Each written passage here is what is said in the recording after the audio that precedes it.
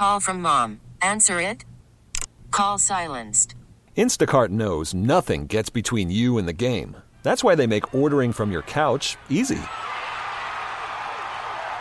Stock up today and get all your groceries for the week delivered in as fast as 30 minutes without missing a minute of the game. You have 47 new voicemails. Download the app to get free delivery on your first 3 orders while supplies last. Minimum $10 per order. Additional terms apply.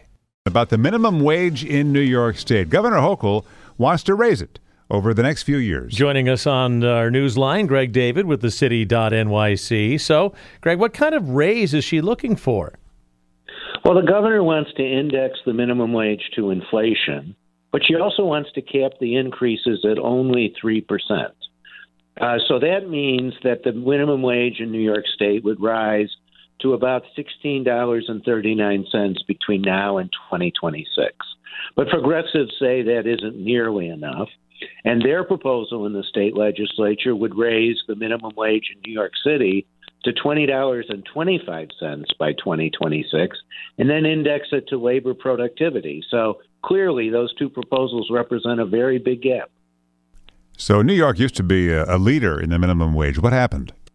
Well, we didn't index it to inflation the way other people did. On a statewide basis, we're still pretty competitive. Washington State's at $15.74, California at $15.50. But all kinds of cities have gone well past $16 and into $17 because they index their minimum wage to inflation. And, of course, the argument of progressives is that inflation is very high these days. We'll get another number tomorrow, but probably 6% or 6.5% over last year. And low-wage workers, while they're getting raises, aren't getting raises that allow them to keep up. What's the reaction to this, and how is Governor Hochul going to navigate any criticism? Well, the reaction is pretty interesting. The progressives are very angry at her proposal and mobilizing, saying it isn't enough. Business groups who generally oppose minimum wage increases have actually said, well, we understand and we can accept the governor's proposal, but not any more than that. Hochul says she's going to negotiate with the legislature as they're negotiating all the long list of issues in the budget.